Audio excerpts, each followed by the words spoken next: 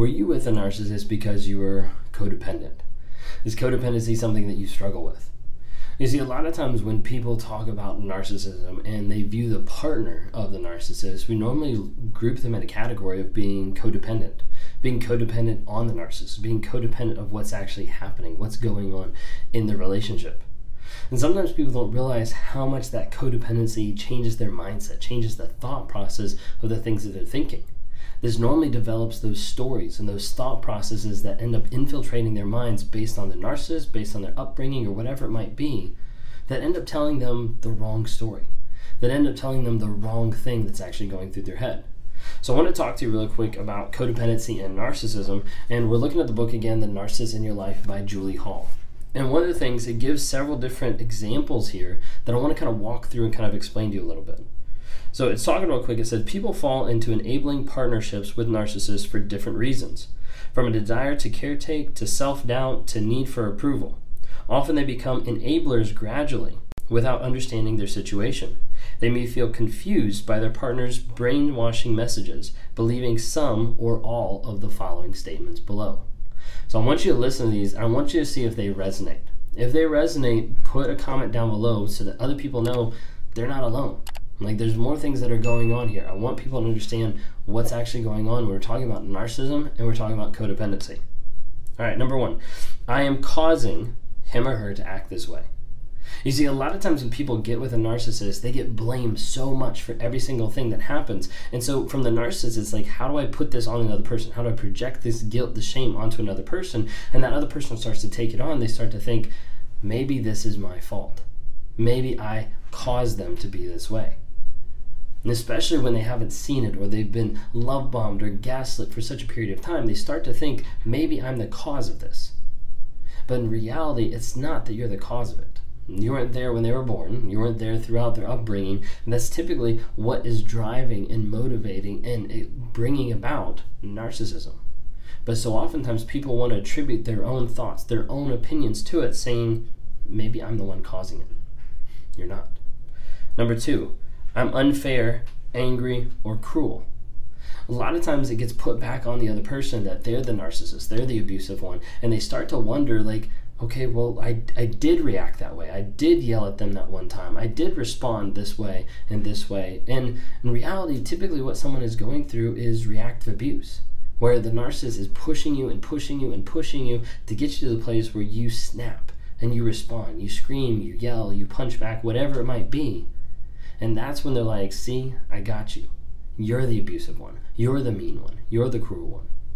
But you have to look at what's actually leading up to that. What's actually transpiring until it gets to the place where you lash out and you respond that way. A lot of times it's narcissists prompting reactive abuse.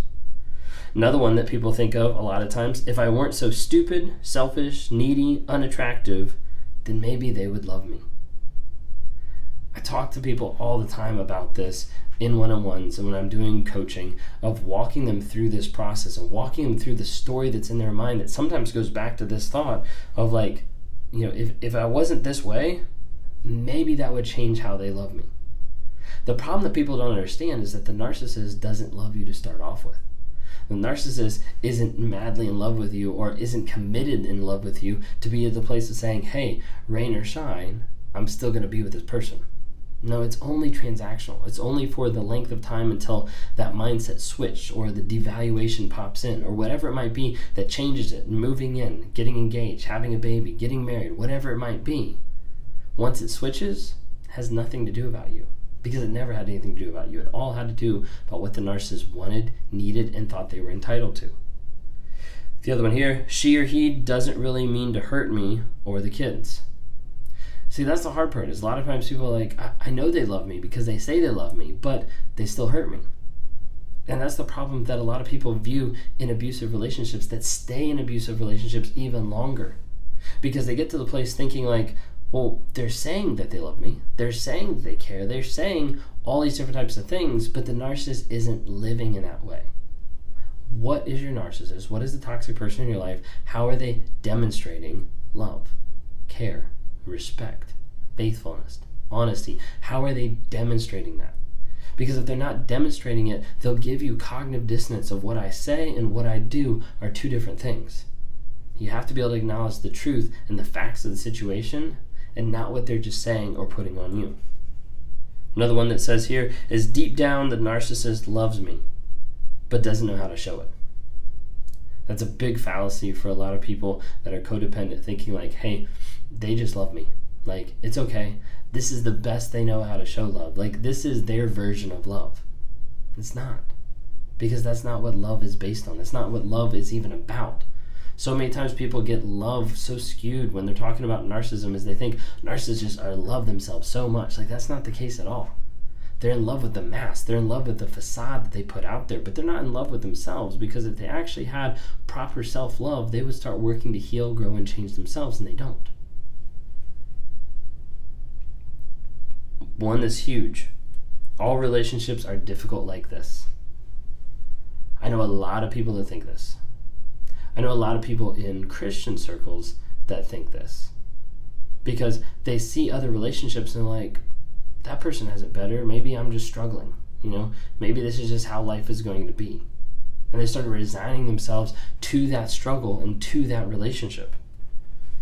Things will get better when we get married, have kids. The hard part about this is sometimes this happens with codependency, sometimes it happens with narcissists. For me, there's an aspect of thinking, hey, when I get married, when we finally commit to this and we get married, maybe I'll be better. And maybe that'll fix me. Maybe that'll fix the cycle of going from girl to girl to girl. And it didn't. Not at all.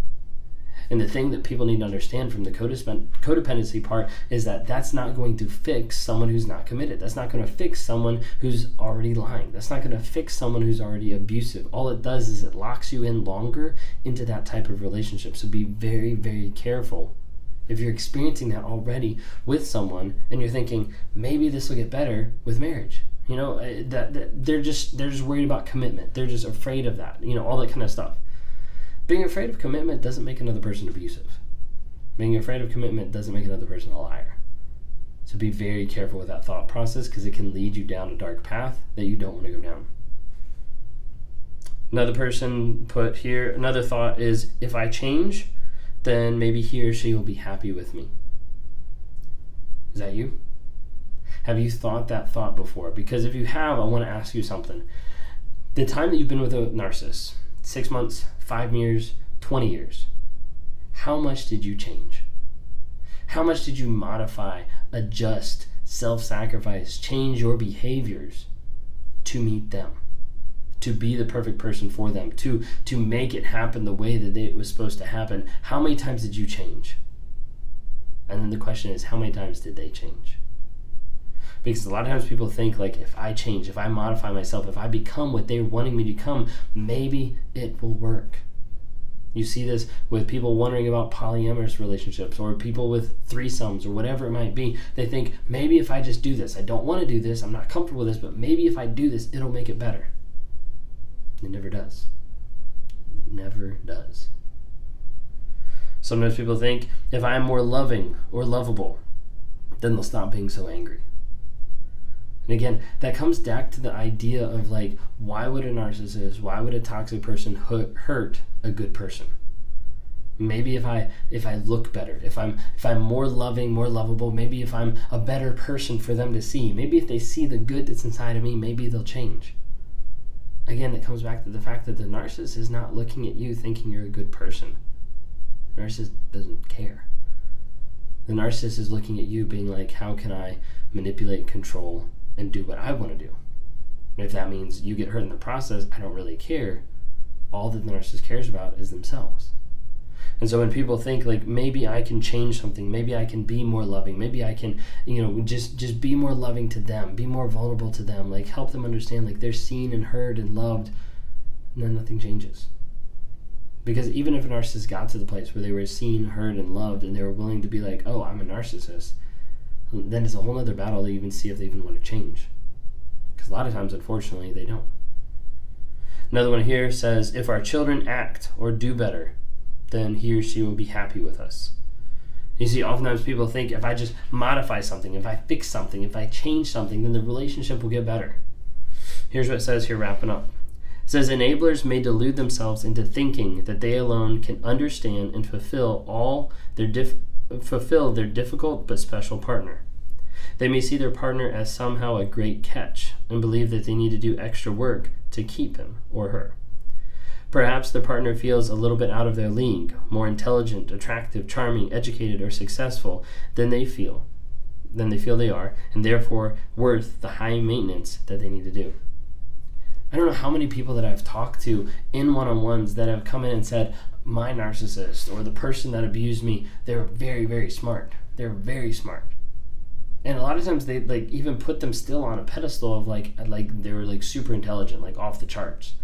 And as I talk to more and more people, I'm like, this can't be a consistent thing. Like, it can't be that all these people are just that intelligent because they get caught, because they get caught in their lies, their affairs, like all these different types of things. But oftentimes it's what the narcissist puts on them that makes the ego a lot higher and makes the other person seem a lot lower. What one of those like resonated with you?